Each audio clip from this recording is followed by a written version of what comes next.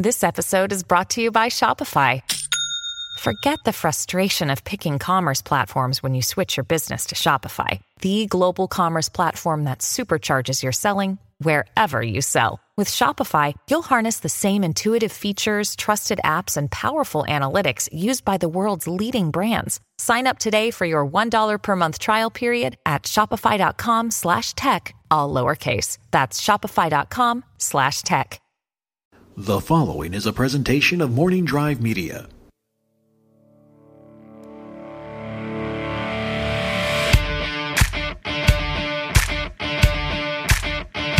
Broadcasting from beautiful Burbank, California, this is the Knapsack Files, and this is the 99th interview on the Knapsack Files podcast feed. Can you believe it? It's been a long way since I sat down with Matt Key in, I believe, May of 2013. And me and the great Matt Key talked for about 29 minutes, and I thought that's about as much as I'm capable of doing. But here we are now, years later, 99 interviews from that point, other shows still on here. You guys appreciate the support, and to new supporters, new listeners, I appreciate you as well. Let's start this journey together. And speaking of journeys together, my guest tonight, he and I went on a quick little journey together back in the heady days of 2015 and 2016.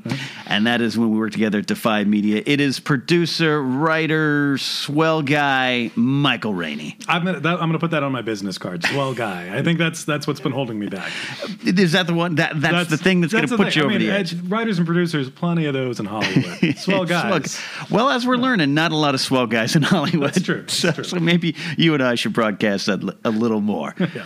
Man, where did you start in this career? Now, all right, so you and I, backstory, Matt working at Defy Media, me for Screen Junkies, you were running the Ami brand, which, among many things you were doing, and the show, Man at Arms? Man at Arms was the big hit on Ami. It's, for those of you who don't know, it's a show where blacksmiths recreate swords from movies and video games, and they do amazing work. They really do. And I totally stole one of the things when I left. I got the Predator arm blades that's sitting in my living room right now. I think you know, but I think I can officially say I don't own them.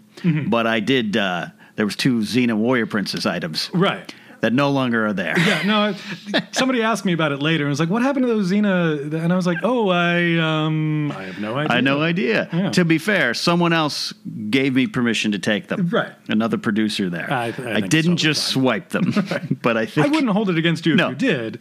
But I appreciate that nevertheless. I regret doing it for other reasons, but sure. I'm glad I took them. Yeah, no, the work was great, and you and I just hit it off, kind of the same ilk, which is dangerous. When people of the same ilk get together, they can feed off each other's ilkness. Yes, but you are.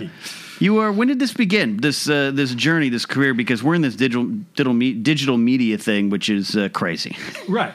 It's funny because I had no intention of going into this initially. I was theater man. That was okay. It was a big part of my high school experience. I did not have the best high school experience, and so like many people, I kind of fell into the arts as a form of escapism. Right. And it meant a lot to me then, and so.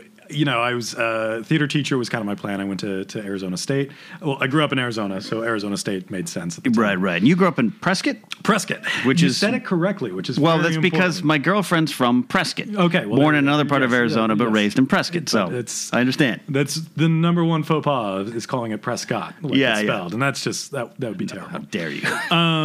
So I ended up in Phoenix a couple years at ASU and ended up hating all of the theater classes and most of the environment. Yeah. And, it was just a bunch of people that were very, very proud of art. And I'm like, it's a job. It's like, yes, we're art and all that, but it's also just a job and we're all here to do it.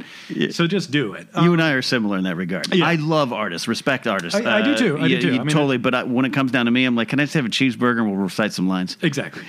And so I ended up taking the 2 film classes that they had available at the time just to, fill in some electives. And I was like, oh, I actually really enjoy this. This is it's so much more enjoyable, and you get a tangible product at the end. I mean, there is something very special about theater and the ethereal quality of whatever performance you saw will never be seen again. Right. And there is something special about that, and there's a connection between the audience and the performers and all of that. Mm-hmm. But as time went on, I found that I really enjoyed having a tangible product that you can share and goes so much further than the theater. That held a lot of appeal for me. How long were you looking at theater as your life? Did it start very young in the sense of, because this sounds like though it's the same, not field, but same football field, right? Different yard lines. That's a change in life goals. Oh, absolutely. I mean, it's always been a part of my life. My dad was a theater major as well, and as big. It's actually how my dad and my stepmother met. Was doing theater together, and so it's always been a part of the family. But I think for me, it's as much as it's been a while since I've done the performing side and done the theater side. Mm-hmm. And it was a lot of fun, and I always enjoyed that being able to express myself in that way. But at some point it didn't appeal to me the way it used to, and I needed something new. And after I went through the 2 film classes that were available, I was like, okay, I need to try something new. Yeah. And you wanted to be a film or a theater teacher. A theater teacher. Well, Specific. I figured, and that was the route. I also wanted a full-time job, and there's like that's smart. There's plenty of writers and actors and all that are, you do so many other things on the side because it turns out it's a little difficult to get started in that field. So I figured theater teacher. It was also. My home life was kind of falling apart during high school, and my theater teacher was someone who really stood out to me as someone who was there for me and very supportive, and it made a big difference in my life, and it was something where I wanted to be able to give that back at some point as well. Right. And it's still something that's kind of in the back of my mind. I would love to teach in the future. Swell guy. I try. I try. So good. So you make the switch. 2 film classes, something connects in you. You probably had always been a movie fan. I get that part of it, but then you decide to change gears completely? Pretty much, yeah. I tried to get into Cal State Long Beach. But I didn't have California residency at the time, so I ended up using my parents' address in California to get residency. And in the meantime, I ended up working at the Utah Shakespeare Festival for a few years. Oh wow! So it was a little circuitous route to get to Los Angeles.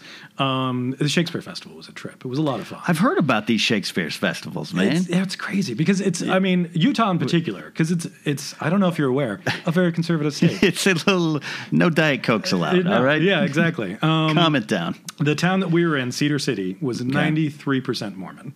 Sure. And it was, I think, 20,000 people maybe in that city. Right. But everyone that worked at the festival came in from out of state. Right. We're all, little hippie types.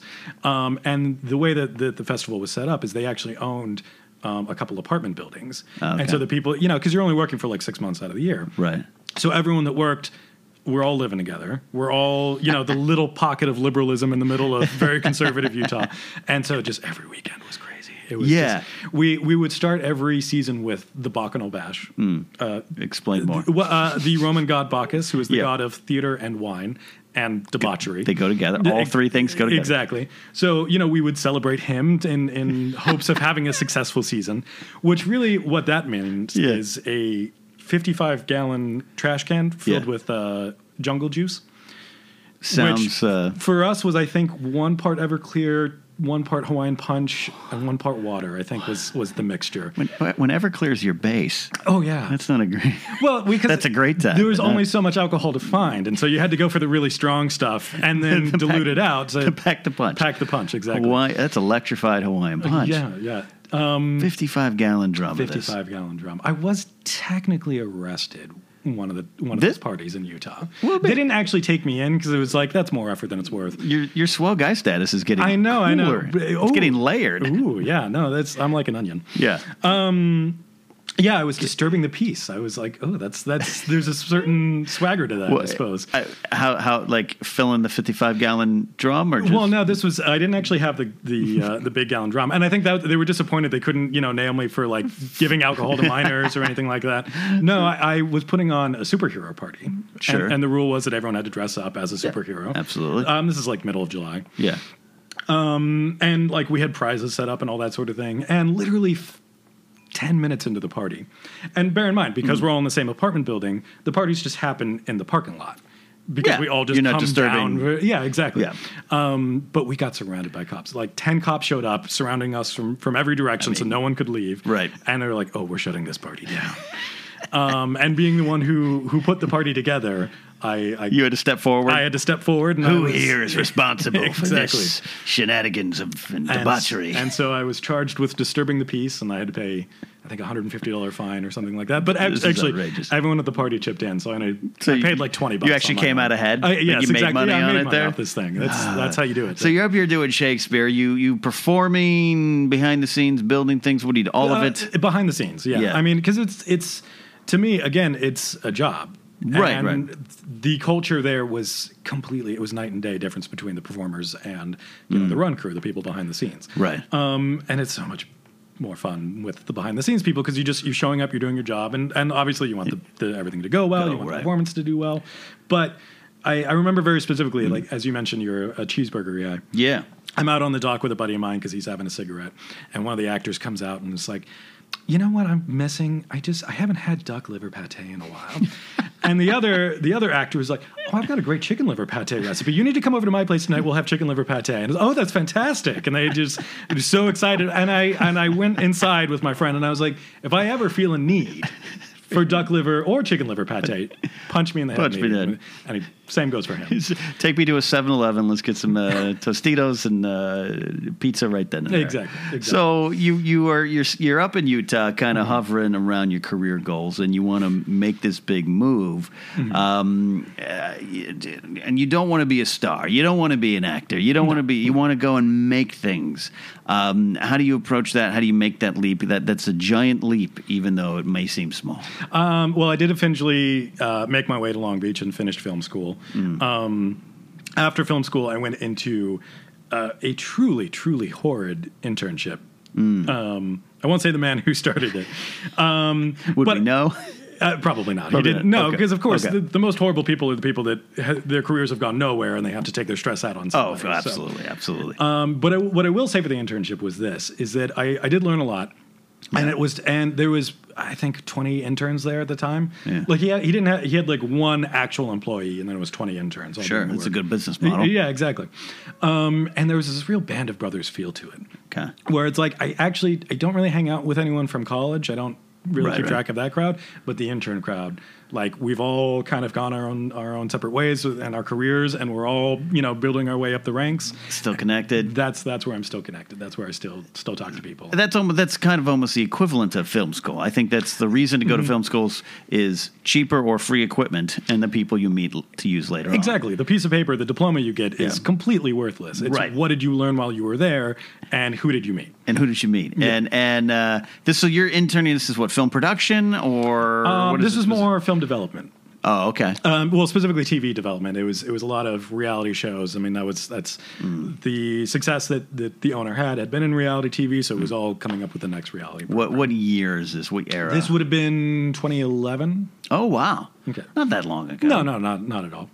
I know you're slightly younger than me, a little less gray in your beard. You have no gray in your beard. Good, God bless you. Right. But yeah, all right. I sometimes you're so wise and seasoned, where you're even at Defy would give me advice. I've lived a lot of life. You've lived a lot of life, so I'm thinking like I'm almost expecting you to be like in 1994. Not that I think you're that old, but that you've just in the heady days of reality TV, the beginnings. But all right, 2011's a while ago too. This interview is a good boost to my ego. There's so many compliments coming from you. I feel good about myself. You're a swell now. guy who seems 80. Is that what you're saying? Yeah. So that's all I've wanted to present for myself. Yeah.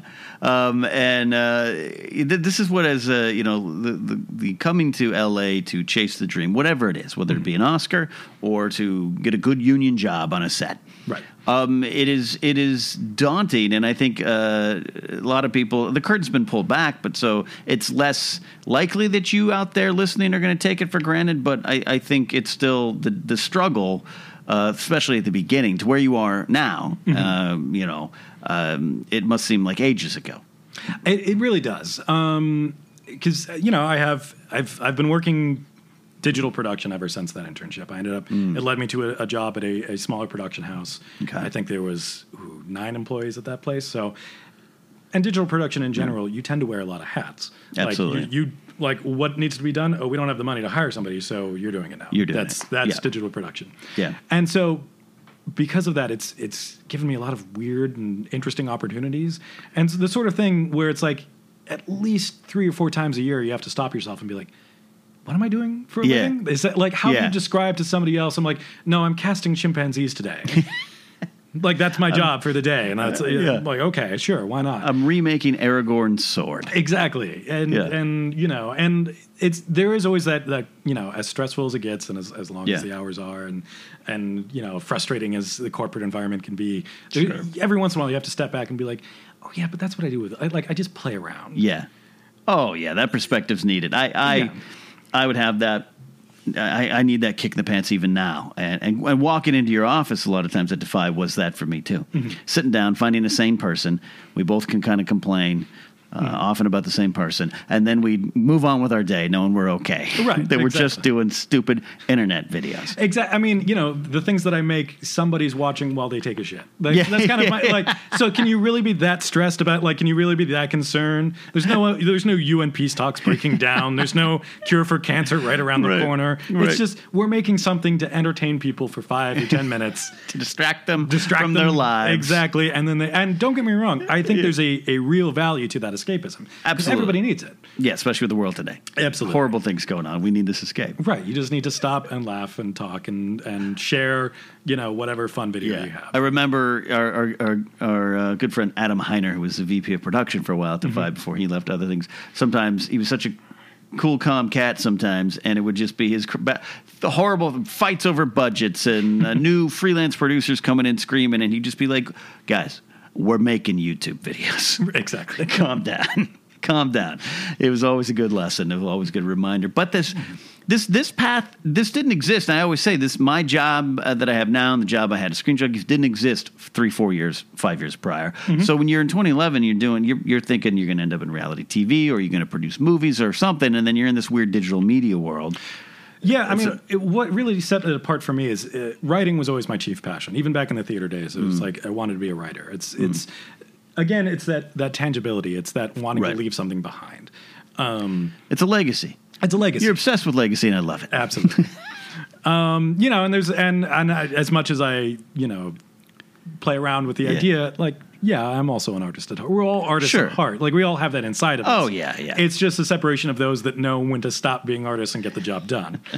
Or have pate.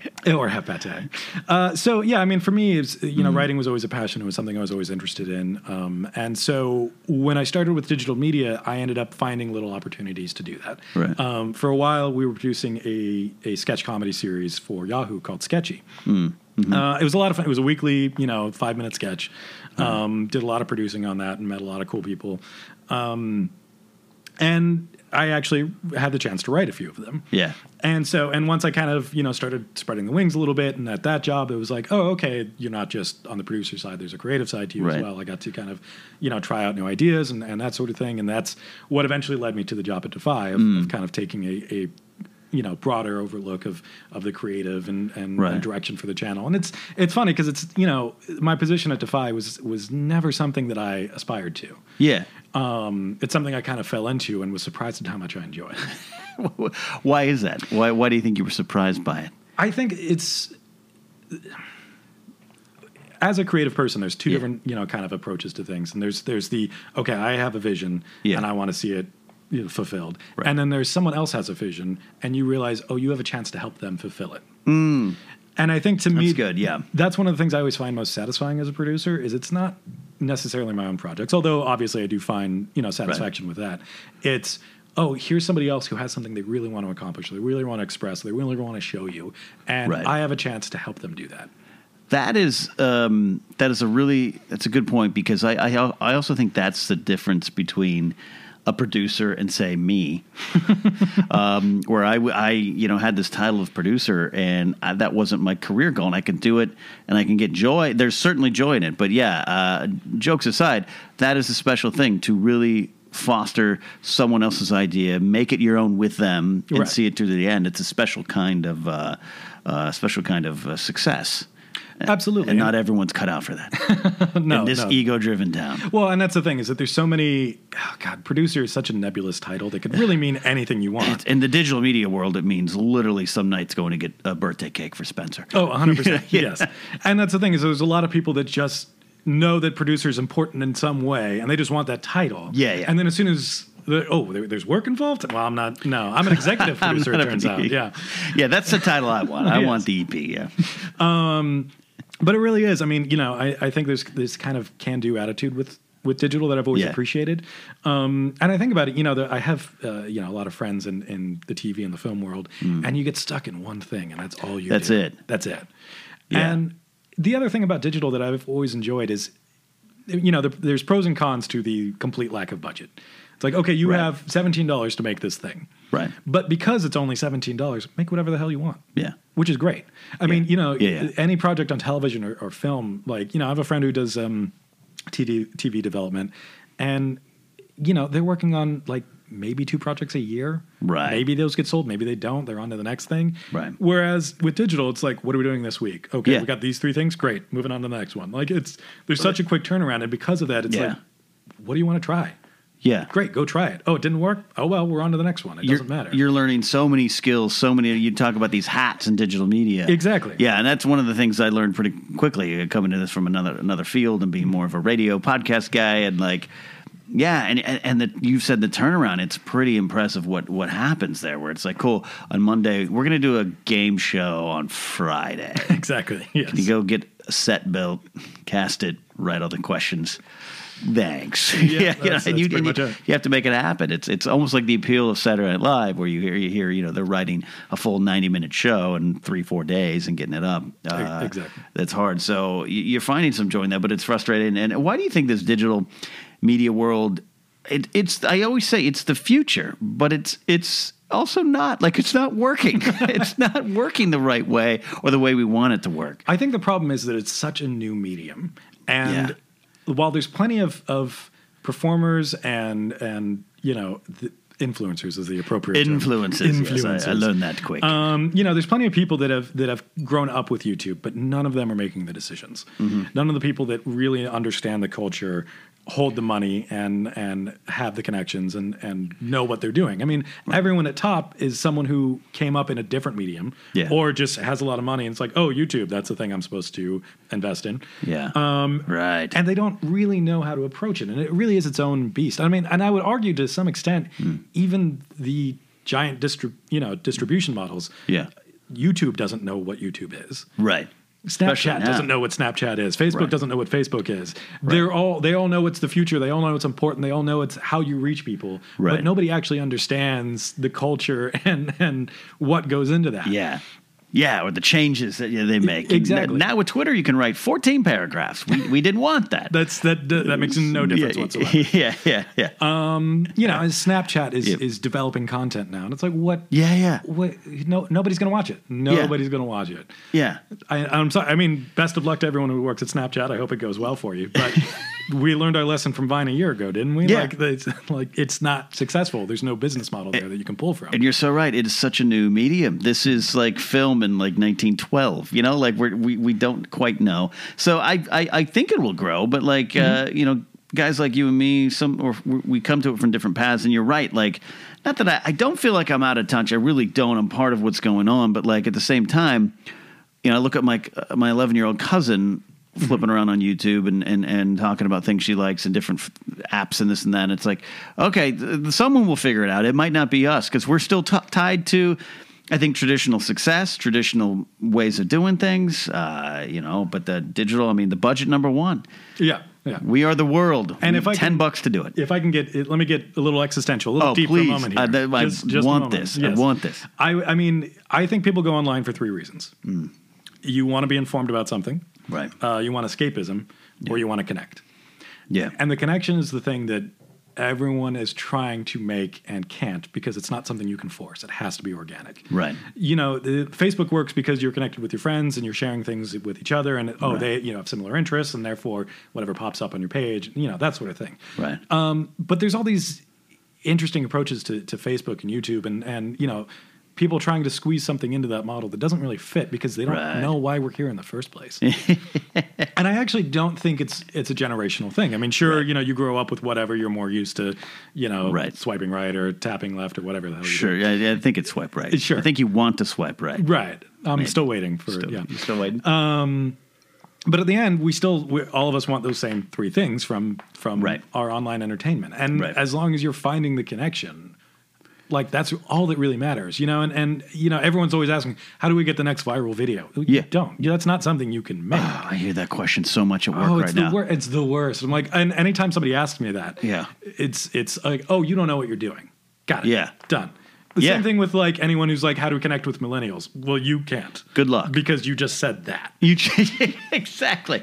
If I have to hear one more time, we need to find our honest trailers, you're not going to find it. Yeah. You know, that got found by accident and it became its own thing. CinemaSins found itself by accident. Exactly. You know, Red Letter Meter find itself by accident. Like, yeah, it just happens. But you've been in that position to try to develop these kind of things. Yeah, and it isn't the easiest thing. But Yeah. I think at the end of the day, what really boils down to, in my opinion, is finding someone who cares about something. What do you care about? Great, go do it. Right. And either it has an audience or it doesn't.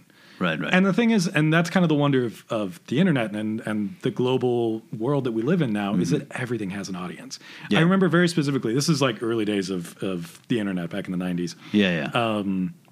Oh, barely remember those. Yes, exactly. I had a friend in high school who was a goth, you know, just Sure. head to toe black, you know, long Right, hair and very creepy looking. Nicest guy in the world. Like if I had to ask someone for a kidney, he's the man He's I would the guy. ask. But he looks like he has body parts in his freezer. Like that's just... And might. He might. But I mean, I'm sure he asked, so Yeah. it's fine. I remember, you know, he was on goth sewing forums when the internet first started. Like this was Yeah. before YouTube Yeah. or anything. Like because it's really hard to find goth clothes in Prescott. And so if you want all black clothing, you have to make your own. And so Yeah. he was on sewing forums for other goths who had run into the similar situation and Yeah. you know, had to come up with whatever outfit. And that to me, that's what the internet's all about. And there's pros and cons to that. Right. Because it's very easy to fall into a bubble of like, oh, well, everyone is a goth sewer. And I'm like, Yeah. no, they're not. No, they're not. I'm glad you found your people, but there's the rest of the world we also need to explore. Yeah. But the thing is it was something that was passionate for him. Yeah. And he found an audience. He found a community to be a part of. Right. And ultimately, that's all we're trying to do. Like, that's all you can really accomplish is what do you care about? Yeah. Find the other people that care about that as well and start your community, start your story. And maybe take some time to do it. And that Yes. yeah, and that's the other thing. And I get there's money involved, there's pressure, Yeah. there's numbers, and We all gotta pay our bills. Yeah, and these companies come in. Like I envy some of the folks out there who could do it on their own. Like, and I'll say, actually, the Knapsack Files here started as, you know, I was producing on my free time for Schmoes Know, and their podcast, and was like, I'm going to start doing my own thing. And there's been a couple times very fair offers to join like the Schmoes Know podcast network, and I've always wanted to keep this as far as I can, even though I'm connected to the world and I interview a lot of the same people and stuff, because I want it to be mine. So I envy the people that kind of can sit down with a, you know, 4K streaming Mevo camera and just do it on their own. Yeah. And figure it out, because then you and I get to these points where these jobs and these companies and these someone in a big office goes, should we invest in the internet? Here's $500 million. Change everything. Yes. And that's a hard road to make fun viral content in. Exactly. Well, and then there's the same, you know, it's like, oh, should we invest? Here's the money. You start working on it. And it's like, well, that's not how you make TV. Right. We're not making TV. We're making this is a different Yeah. medium with different situations that you have to deal with. Yeah. But at the same time, like, people still need to get paid and like have, you know, And the ways you make a TV show have some strategies and best practices that we could certainly learn to sure, use. there's certain aspects of that we'd love to have.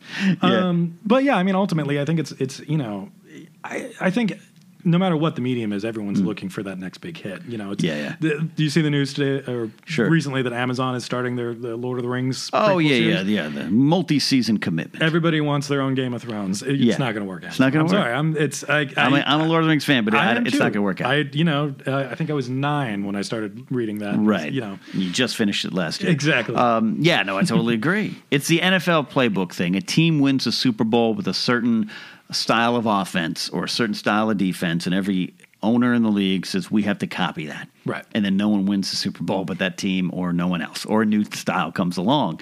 Yeah, and there's so much of that. And then you also have to kind of, oddly, like you said, stay in your lanes, which can be frustrating. Mm-hmm. I get frustrated sometimes over at my job now where we'll try something new. It's not just, we're still discussing and celebrating movies, but we're not talking about the news in a 55-minute discussion format. Right. And that doesn't get received well. And so you have to remember, well, you found your group that cares, and then they may not care about the other thing you care about, or the other way you care about doing it. Exactly. And I think there's also, I think it was Chris Rock who said, the difference between stand-up comedians and rock and roll musicians. Yeah.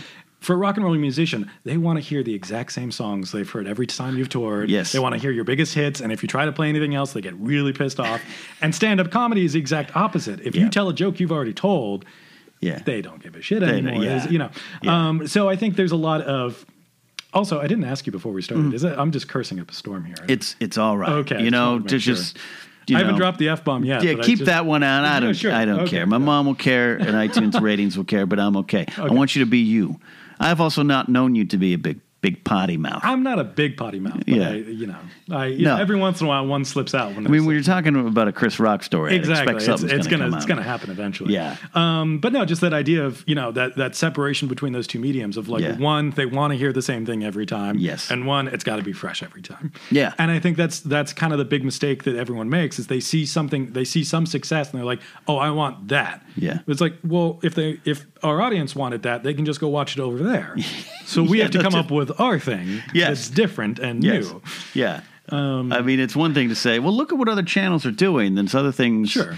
I've had some fights recently of like, that channel's get 600,000 views on that video explaining why Darth Vader sits down, during fights. Exactly. Like, make a video about that. And I'm like, it's not going to do well because that's what they do. Exactly. Let's find what we do and do it the best we can.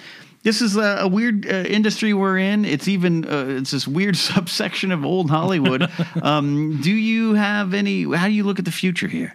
I fret that I can't be 50 talking Star Wars on a YouTube channel.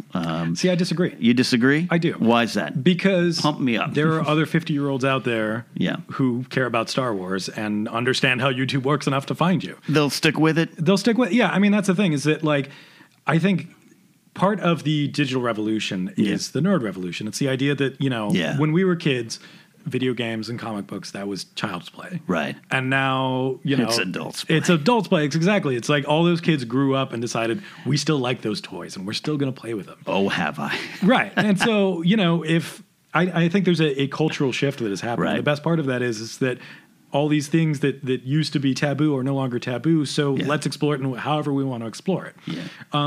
Wild West. Oh, the Wild West, exactly. Yeah. And so everyone that, if I want to get on YouTube and see who's talking about Star Wars and I'm there. And you're there. Okay. And so I'm not going to be a failure. You're not going to be a failure. No, not at all. I think it's really what it comes down to is like anything else. It's where's your community? Where's your community? Where are the other people like you? Yeah. Because they're looking for you.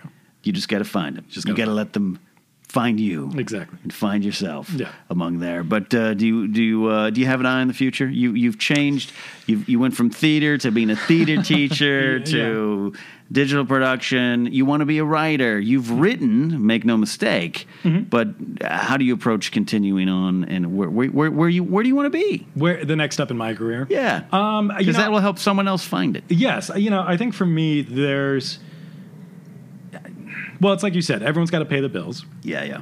And then everyone's got their own personal thing that they want to create. Sure. And so the next step for me is actually starting my own business and kind of doing that for myself because I've spent, better half of a decade here giving away ideas, essentially. I got paid for it, don't get me wrong. It was a job. But it's a job. And for me, the most frustrating thing as a creative person is coming up with something that you really believe in, that you really have a passion for, and you're like, oh, you know what? I took the time, I did this right, and I know it's solid, I know it'll work. Yeah. And then watching it go nowhere because you did it for somebody else. I wrote a pilot with a friend of mine a few years ago around Newsweek. Mm-hmm. There was a big kind of cultural revolution in the beginning of the 60s with the women of Newsweek. They were just secretaries and nothing more at the time. And like, no, we have something to contribute as well. And, it was a big kind of story from the history of Newsweek as they were shutting down, as they were getting rid of their print edition.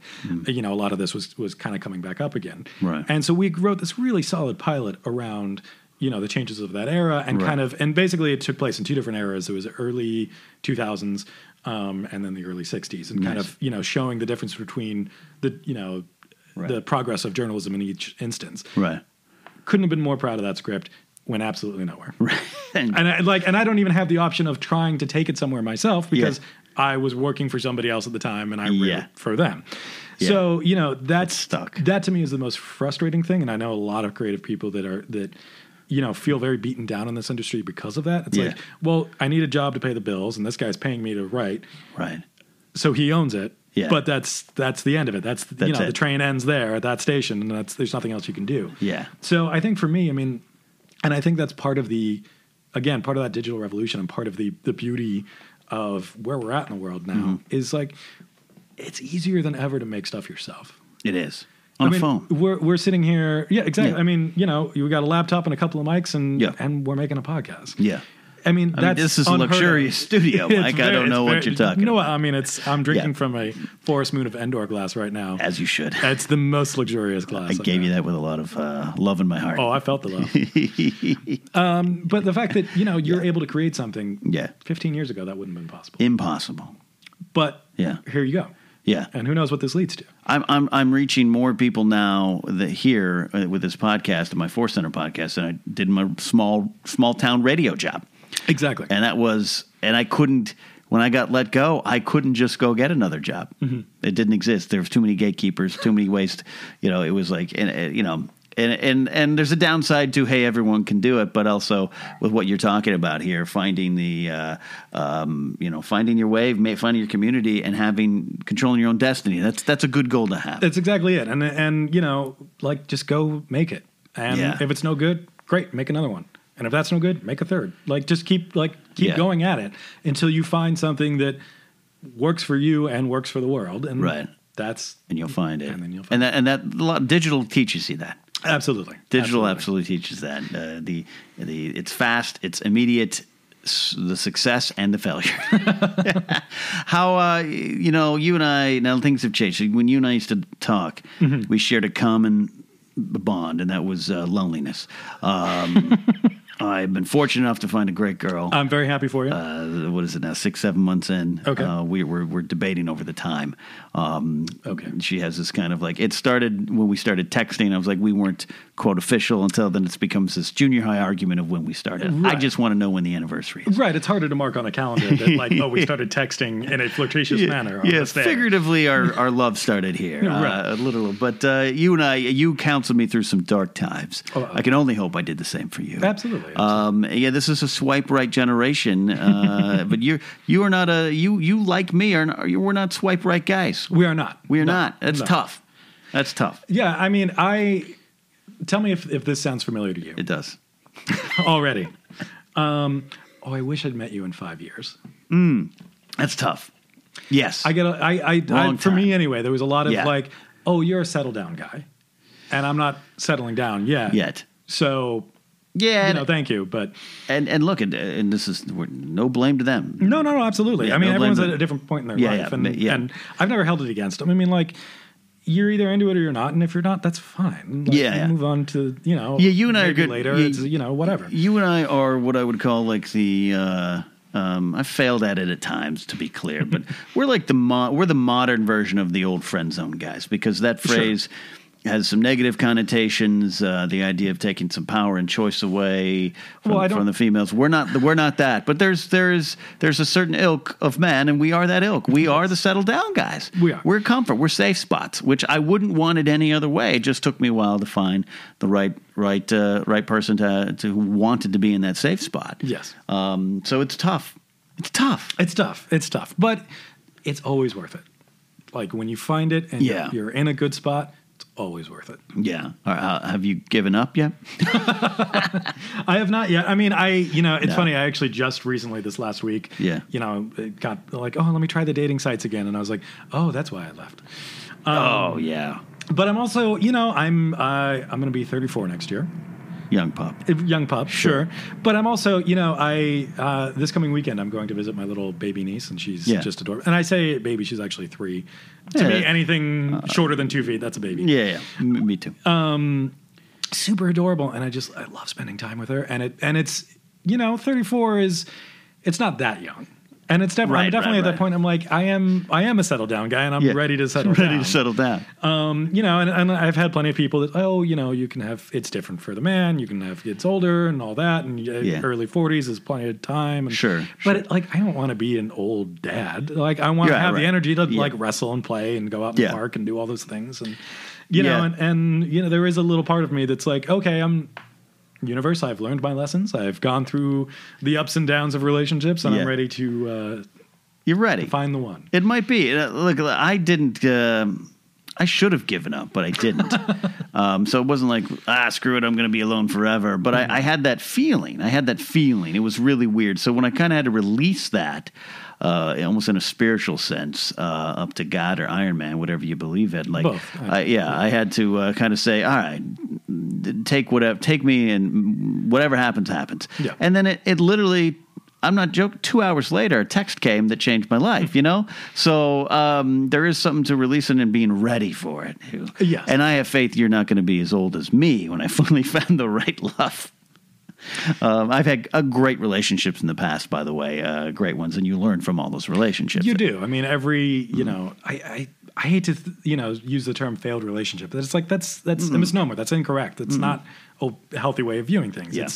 No, you're learning, you're growing, there's certain things that I look back on as, I made mistakes there, and I've learned, and I didn't make that mistake again. I made a whole new mistake, but each time, you get a little bit closer to being the type of person you need to be to actually make a relationship work.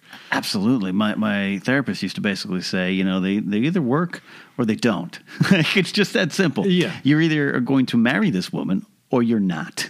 And you're going to, the goal would be to exit in a right way and learn, and both of you learn. That's why I have, in general, I don't have a ton of relationships to drop on, but I have really good friendships that exist, and they're not as closely connected as it's a text here and there or an email here and there, but or an Instagram comment, But I learned so much from my exes, and I hope they did, and I feel they did the same. Mm-hmm. So and I think that comes too from just being calm and mature and a safe spot, guys. Yes, absolutely. Because there is, I think there's. Dating is so terrible sometimes. It can be absolutely great. It can be the best thing in the world, and it can be the worst thing in the world. Yeah. And, there's so many people that either are putting themselves out there and being vulnerable and getting hurt, or the flip being like, well, I'm not going to put myself out there. I'm not like, yes, I'm dating, but I'm not going to be vulnerable. And therefore wall is up. Exactly. And then no relationship ever occurs. Yeah. And, it's such a crazy world out there, especially here in Los Angeles. I feel like this is a particularly difficult town to be a single person. It is. It is. And so again, going back to those like safe space guys, it's like when you do find the right person, they know you're someone they can actually relax with and be with. Right. And there's a lot to be said for that. And I will personally, like, however many lonely days, how many times they swipe left, I'll live with that. That's fine. Because once it's right, it's right. Yeah. And, you have to remember that, like, if there's only one Mrs. Right and there's 3 billion people, to choose from, what are your chances of finding her on the first try? Yeah, exactly. I mean, 1 in 3 billion, I suppose. But that would be the odds, 3PO. It is. And dating, I couldn't date. I still can't. If my girlfriend decides to up and leave me, I'm done. I'm gonna call you and say, Rainey, just meet me in the old folks home when you're ready. Okay, I'll be there. Dating. We would have some coworkers. One of our friends. I'll leave her name off for her, protect her anonymity. That as well. Yeah. Where like every morning at Defy, she'd be sitting there like, oh, I had this like date last night. I'm going on one tonight, and there's another guy, and God bless her. And that hasn't changed. She texts me now because there's no couch to sit on. But yes. Yes. And God bless her. She was a spectacular person. Fantastic. Yeah. But it was just, I was always admired. Every day it was like 14 guys texted her God bless you. Go get yours. It's just exhausting. It was I don't know how exhausting, she but has time. That's the thing. Like the time and the energy is like, I don't know. Yeah. Yeah. Kudos to the people that do it, and I'm all for it. But like, and the thing is, for me, I've never had. I get very bored with people unless it's and I mean, not to be rude, but like I do need a certain amount of mental stimulation from any relationship, whether it's friends or family or professional or serious relationship. Yeah. And so all of my relationships, I've been friends with them first.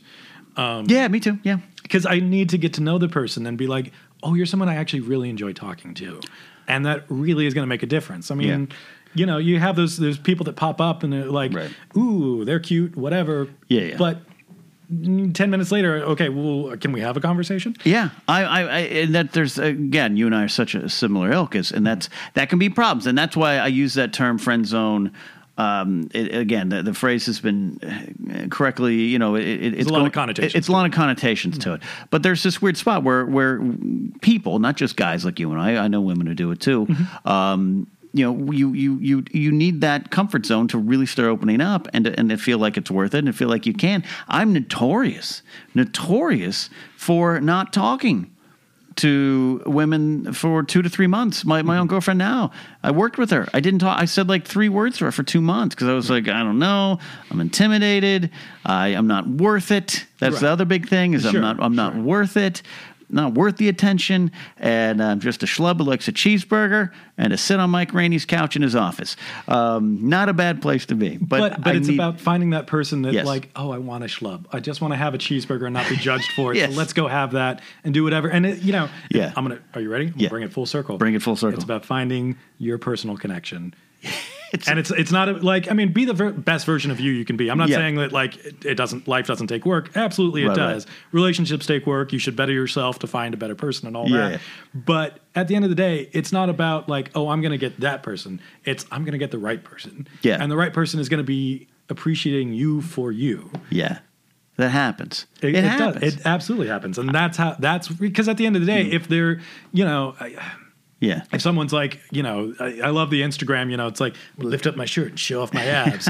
And it's like, do you really want someone who only wants you for your abs? Because, that's fun for a night. But then, what do you do the next day? It's like, what are you putting your efforts towards? If you're putting your efforts to being the best person you can be, then you will find someone who appreciates that person. And that's the makings of a good relationship. Is that personal connection? It's that personal connection. It's how you find love and make viral videos. The two things go together. It's all the same thing. That's all together. I mean, absolutely. And just not reveling in the loneliness too. There's a part where I would I as you could tell early on, I just loved my own misery. And I continually made some bad decisions. If misery were an art form.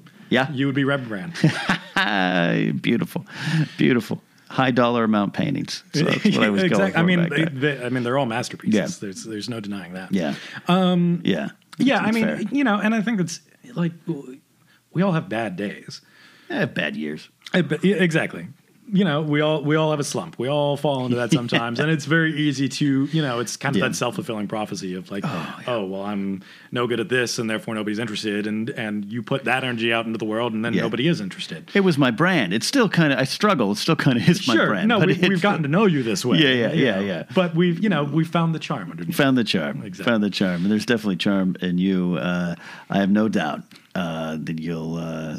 Your fortunes will change. I have charm. I just have to find the right person who appreciates it. I suppose. Absolutely. Because you are a deep soul. You are a deep soul. I can't thank you enough. I'll thank you publicly for getting me through some tough days at Defy Media. It was my pleasure. We're there for each other. There's no conversation that is one-sided with us. And I've always appreciated that about our friendship. Yeah, absolutely. And I remember, and you were just the story of how we met. I show up to Defy the first day. My boss didn't talk to me.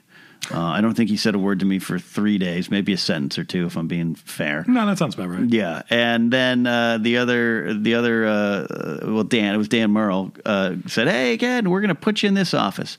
And they walked me into this office, and there was a bunch of stuff that had clearly been moved off some other desks. And I grabbed a desk by the window, and up against wall was you. Yes. Facing the wall, and you weren't sure where you were going to end up because this was your office.